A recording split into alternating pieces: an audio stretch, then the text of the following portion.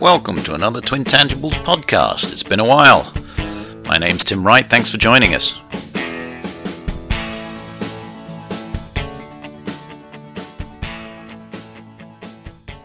Some of you may know that I've been spending some time writing a new book, and it's out now. It's called CROWDASSET, Crowdfunding for Policymakers. It's a collection of both frameworks and thought pieces on how policymakers can make best use of crowdfunding and the crowd economy to advance their policy agendas. Within the book are lots of case studies and examples of organizations and policymakers that have already started to seize the opportunity that the crowd economy provides. One of those case studies was Angus Council in Scotland.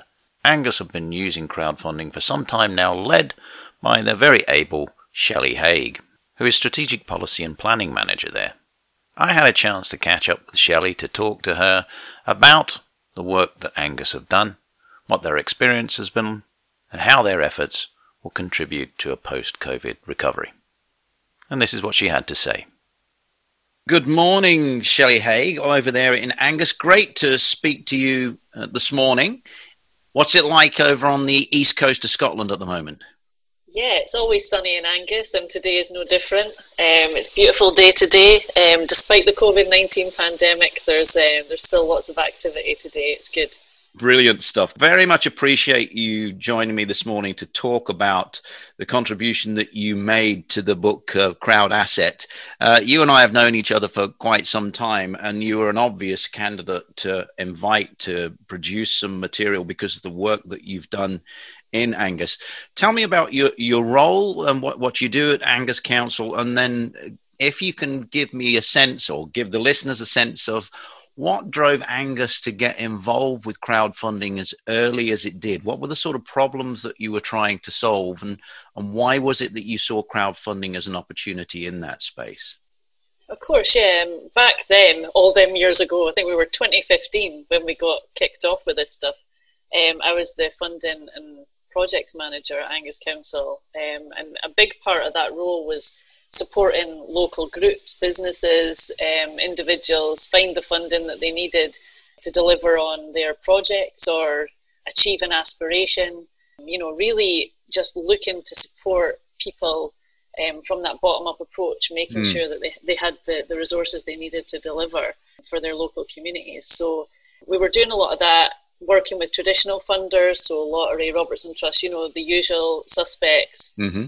And in Angus, what we started to notice was that a lot of the funders back then had started to really tighten their criterias and look at specific target groups. So there was big campaigns around supporting carers or people that were experiencing social isolation, which are all really, really worthwhile causes. But sometimes it can exclude a lot of projects. I mean, one of the first pieces of advice that we give to local groups and businesses is don't chase the funding. You know, don't change your aim to fit a fund because it might take you in a different direction. So we were looking for a new and innovative way to get that money out into our communities, into our businesses that didn't have as many strings attached to it and that could flex as our communities needed to flex to deliver the demand. So yeah, we'd started to look at new funding methods, and participatory budgeting was on the horizon but not really there yet, and this theme just kept coming up of crowdfunding. People were starting to talk about crowdfunding, especially in the educational sector. Colleges and universities, you know, had really embraced it. So that's when we started to really get into it and try and find out if crowdfunding was something that could work for us and for our communities. And these were both, you know, commercial opportunities and socially driven projects. There was a range of things that fell within the sort of remit that you were trying to address here. Absolutely. Our section was within economic development in the council, so supporting businesses was a big part of that, as well as delivering on our community empowerment responsibility to build capacity in communities. So we never looked at only helping a specific group. It was always a very open approach. Here's a new way of getting funding in. And regardless of if it was a business or community group, the principles were the same, which is what I loved about it, because it was something, it didn't matter. It was about building a reputation, getting a group of people that supported you, being better at marketing yourself to whoever wants to put the funding in. It didn't matter if it was in the community or for a business. All really, really good skills for anybody that was running any kind of project. So yeah, it was really open that way, and that's what we loved about it. But sometimes that openness and that sense of empowerment that the participants have with this can be quite challenging for public bodies, because they can be difficult for them to feel that they are not in full control of some of these aspects of it. What are the sort of challenges that you faced personally in your role in trying to drive this forward, but more as an organization, as a council? What were the challenges and concerns that you had about how you could actually operationalize crowdfunding for your community? Perhaps one of the biggest challenges for us at the start was people didn't really know what crowdfunding was. In the bigger cities, it was a little bit more, well, it was more well known in bigger cities, but in Angus, when we started talking about it, people just kind of looked at you and they were like, oh, is that like that crowdsourcing where you get lots of volunteers in to help you? So even before we started to get the challenges of putting in place Crowdfund Angus, there was a massive barrier there around communicating to people what crowdfunding was and how it could benefit them. And that was why it was really, really important at the beginning to pull together that steering group, which had representatives from the business sector, private, third sector, local community reps, to act as our ambassadors to start getting the message out there that crowdfunding's a vehicle to help you get the funding you need to deliver on your projects, and it's also a way to build your influence in your communities through building a crowd. So that was a key barrier just in general. For us as an organisation, because it was so unknown, there was a lot of risks flagged up. You know, is this something that people are going to be able to exploit? What's the monitoring behind it? How do we know the money's getting to the people who need it or who said that they were running the project? And that was where partnering with Crowdfunder had really helped us, because they had already been through a lot of those risks and barriers. So we're able to reassure our leaders that, you know, this is totally legitimate and it's actually something that's going to benefit us as a local authority and our communities, because as we move control into our communities, they can raise their own funding and won't be as reliant on us. Yeah. And Crowdfunder, of course, is the UK crowdfunding platform. They have, obviously, since that time, done a lot of work in this space. You must have been one of the early partners with them in this space, I would have thought. Yeah, I believe we were the first Scottish local authority to work with Crowdfunder.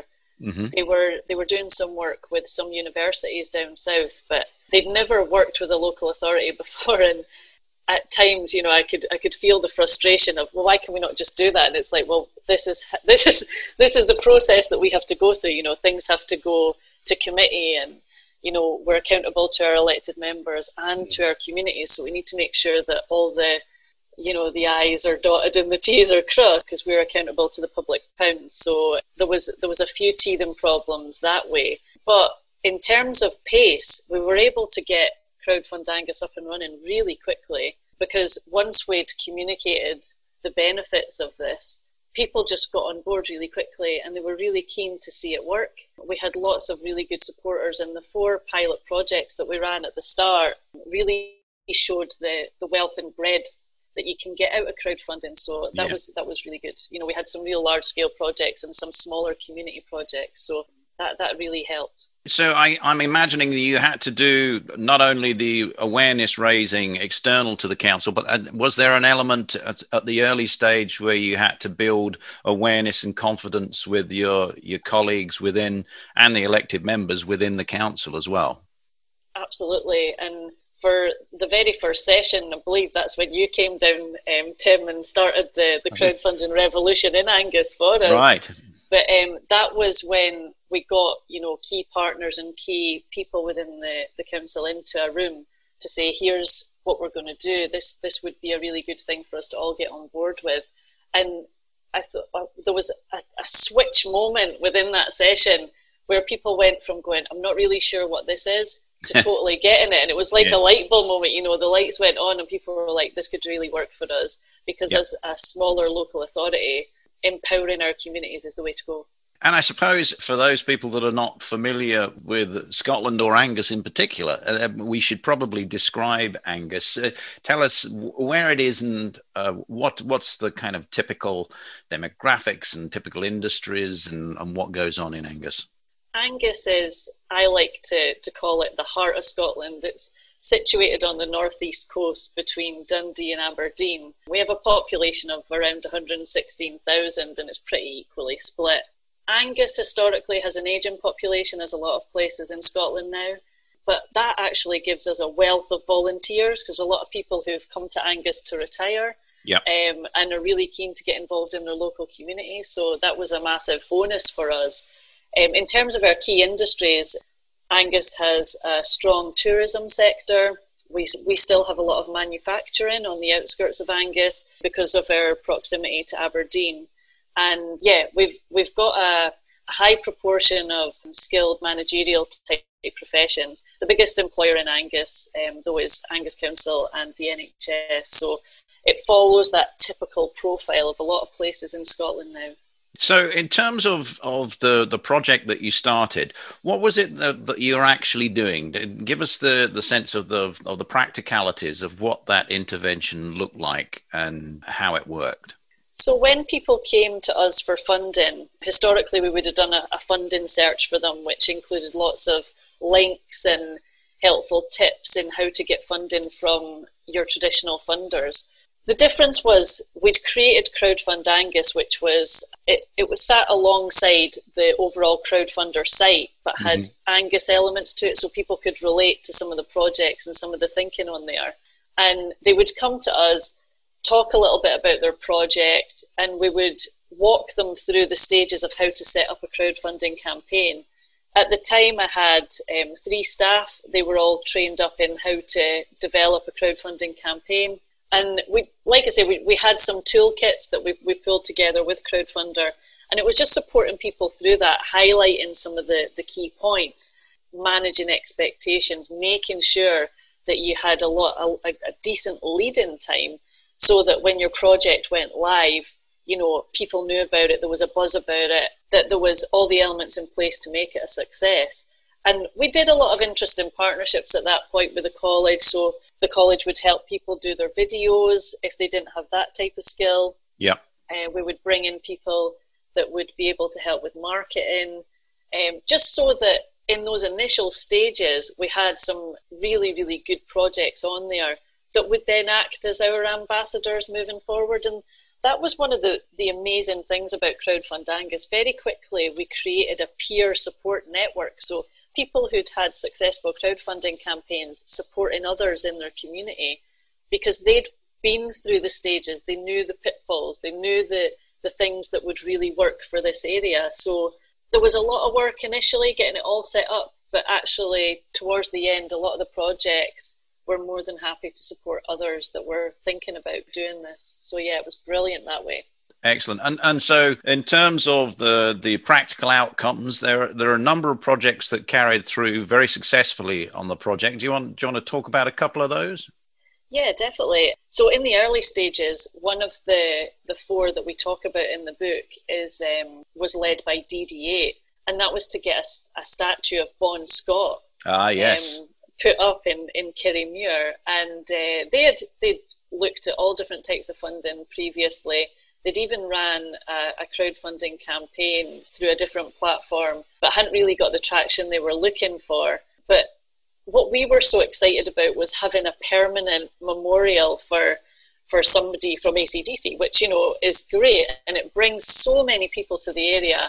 And we see all the time, even now, I mean, that's been up for a good few years now, and even now you still see people going down there and taking selfies with it. And been there myself. You know, yeah, well, absolutely. And, you know, it's just one of those things that even now, during these COVID times, people can still go and visit it because it's out in the open, there's plenty of space around it, and they have an annual festival around it. And you know, they tweaked it this year and done an online festival, but the economic impact of that project far outweighed the money that they got from the crowdfunding campaign. Yeah. And that for me was probably the project that I thought, wow, this is really going to work, because within 2 weeks they'd raised just over 40 grand. Yeah. And that's incredible to have that amount of money in that amount of time turning over for a project. So the coverage as well internationally, that was really an eye-opener for us. So in terms of one of our projects that we like to showcase, that was one. On a smaller scale, due to budget cuts, the local authority wasn't able to provide funding for fireworks displays anymore. And that was a real shame for us as a local authority. But, you know, we have to prioritise where the funding goes. And the fact we were able to support a group to run a local fireworks display meant the world to the community. And actually, because they'd inputted into it through the crowdfunding, it meant so much more to them. And they really got on board with it. You could see that on the comments after. And subsequently, after each fireworks display, they would just run another crowdfunding campaign that people would chip into. And that just funded year on year the fireworks displays. So that was a real good example of how somebody could use that to deliver a service that we had historically delivered, but we're now not able to do. Yep. In terms of a business example, we had somebody that wanted to diversify their business into a different direction. It was a Keep Fit project. And I think that's where we could get a lot of traction now with COVID, in that diversifying your services. Yeah. And that was an absolutely incredible campaign. And again, the money came in for that within a couple of weeks. They're all terrific examples, aren't they? Because they demonstrate how the initiative that you brought into play to promote and accelerate the acceptance of crowdfunding and the utilization of crowdfunding in Angus have really moved forward the strategic agendas that you have as a council. So you have embedded and extended the economic impact that comes from existing activity through Bombfest and these other types of tourist ventures. You've helped an organization pivot into a different space, and you've also managed to extend or at least mitigate the impact of any budgetary constraints that are placed upon you, and still manage to retain those services within the area that people valued. So it's across the board, it's really moved forward the agenda that you have as a council and the responsibilities that you have in that space. Absolutely. It's almost early community wealth building, if you want to look at it like that. You know, that's the hot term just now. And absolutely, I mean, our vision in Angus is to make the area a great place to live, work and visit. And we have that front and centre on our crowdfunding page, because we want people to understand what we're trying to deliver with this. Our priorities underneath that are around reducing poverty, and we've seen a lot more crowdfunding campaigns come in for that over the past 9 months, especially through COVID. We had an absolutely incredible response through our Voluntary Action Angus crowdfunding campaign to support people with food provision. Okay. Within a couple of weeks, that raised over £27,000 because people were just really keen to give and support their communities through lockdown. So it has been a really, really useful tool for us that way previously, and especially now when funding is in demand more than ever. What we are hearing from our communities is now more than ever there's a need to increase the funding going into those essential services, whether it be about reducing poverty, improving mental health, or improving access to services. So lots of upsides, lots of positives and demonstrable value coming out of this. Were there any downsides, things that didn't go as well or proved to be more problematic for you? The biggest challenge that we had supporting groups was if they didn't follow the steps or they didn't give themselves enough time. You know, they'd seen projects get 40 odd grand within a couple of weeks, and that was brilliant, but there was a lot of work went into that, and that was perhaps one of the biggest challenges, helping people understand the work that needs to go in. I remember one example, somebody came to us and they said, you know, I want £1 million to open a new shop, and it was just trying to manage the expectations of that, and because there's a lot of work that would need to go into £1 million crowdfunding campaign. The likes of Brewdog have done that absolutely incredibly, but have a lot of support in behind that. So managing expectations was a big one for us, and supporting groups to get the traction they needed within their communities as well. So helping them to do that elevator pitch, if you like, and helping them understand that you didn't need a professional video. In fact, my favourite videos are when people just kind of hold their phone up and talk passionately about what they want to do. They're my favourite types of videos. Yeah, the authenticity comes through, doesn't it? It really does. Absolutely, absolutely. And, you know, it doesn't need to be totally polished. That's how I prefer to go on and crowdfund, is to just watch a 30-second video. And it was just making sure that we had all the mediums for all the ways that people like to invest their money. So, yeah, that was probably the biggest one for us, was supporting groups and helping them manage expectations of what they could achieve in the time that they set themselves. So if you were addressing a room full of other people in similar roles to you, you know, economic development and within a public body like a council or as a policy making body, what sort of advice would you give them if they were considering going down this path? What are the key lessons learned for you? The biggest one for us is that anything's possible if you put the time and effort into it. We spent a lot of time communicating with partners, with local communities and our businesses to highlight the benefits of crowdfunding and the pitfalls that they could fall down. And that for me is the biggest piece of advice. You know, take a little bit of time, test things in your community, see if there's an appetite for it. It might be that some communities are a lot more familiar with participatory budgeting now, which isn't a million miles away from crowdfunding, but they might prefer that more face-to-face approach. Crowdfunding has given us a really interesting space through COVID because it was always digital, and that was perhaps one of the criticisms that we got. You know, it's all online, but actually that's worked really well for us now and will into the future, I would imagine. So yeah, whenever we're talking to other local authorities or other partners about this, it's about being really clear on what you're trying to achieve. If it's just about budget savings, it's probably not going to work because that kind of turns your community off. If it's about giving the skills to the community so they can take their future into their own hands, that's far more passionate and far more palatable for them, you know, because when we were talking about putting funding into communities, it's because they're a lot better at delivering services sometimes because they're not bound by the same things that we are, or they can do things a bit more creatively. So that was the two-way that we had with our communities and businesses. So yeah, those are the key things. Just don't give up. Just keep ploughing away at it, and you'll get there.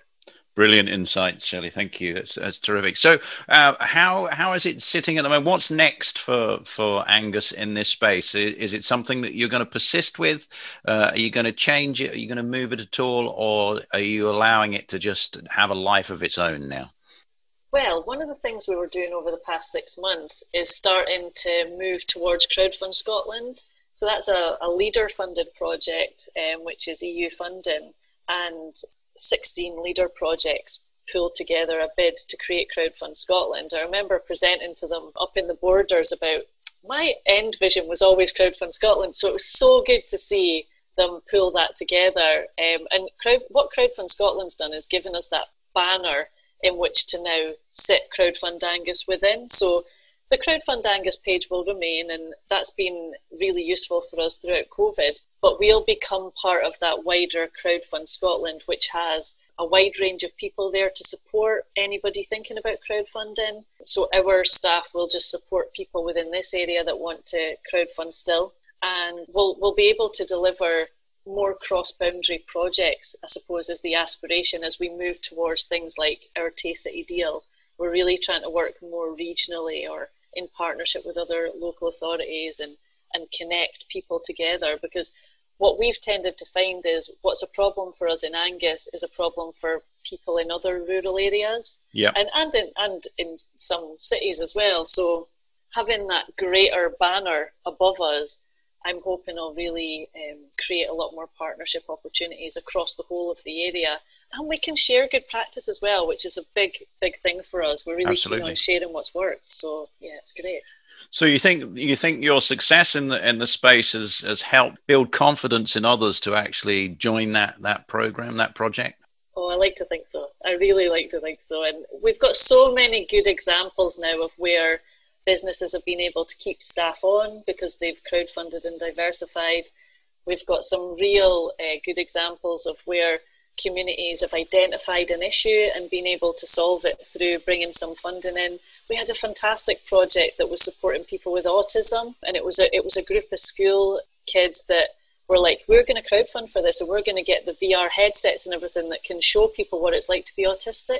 And stuff like that is absolutely incredible, and perhaps things we might not have been able to do as quickly due to funding. So, anything's possible with crowdfunding. That's what's always excited me. Yeah, and you mentioned there already that, there are some interesting possibilities with this in a kind of post-COVID world. We know all of the economic, quite apart from the health challenges, we know all of the economic challenges that are going to emerge from this period. You pointed at one example earlier on, but do you think crowdfunding will play a role in rebuilding post-COVID? Absolutely. In terms of supporting businesses to diversify, where they've been testing things throughout COVID and then can show that through a crowdfunding campaign would definitely get my vote. I've invested in a lot more crowdfunding campaigns throughout COVID than I ever have, and I usually, most of my wages go towards that these days. But when you see projects like we were a pub, but actually now we are doing food distribution to those most in need, but we need a little bit investment to get our food health standards or a volunteer network in place. These are the types of things that can be really quickly funded, and make a massive impact to people's lives, especially now where poverty is increasing and a lot of people are finding themselves out of work. So that entrepreneurial spirit, which has always been alive and well in Angus, we have really high levels of self-employment here. People being able to just do a crowdfunding campaign to get a little bit of that startup money is absolutely incredible and something that we encourage. And it's not just the money, is it? It's all of the other things that go with a crowdfunding campaign, building awareness, building those networks and communications, and getting insight around the acceptability of the proposals that you're putting out there. There's lots and lots of advantages, not just the finance, although that's obviously an important part of it. Absolutely. The unintended consequences of supporting some of the groups through a crowdfunding campaign have been brilliant. And if I'm honest, I would say that's stood us in really good stead throughout COVID. So we had quite a few campaigns where it was a community group that didn't really have much of a social media presence, weren't really tech savvy, and they would hold their hands up and say that themselves.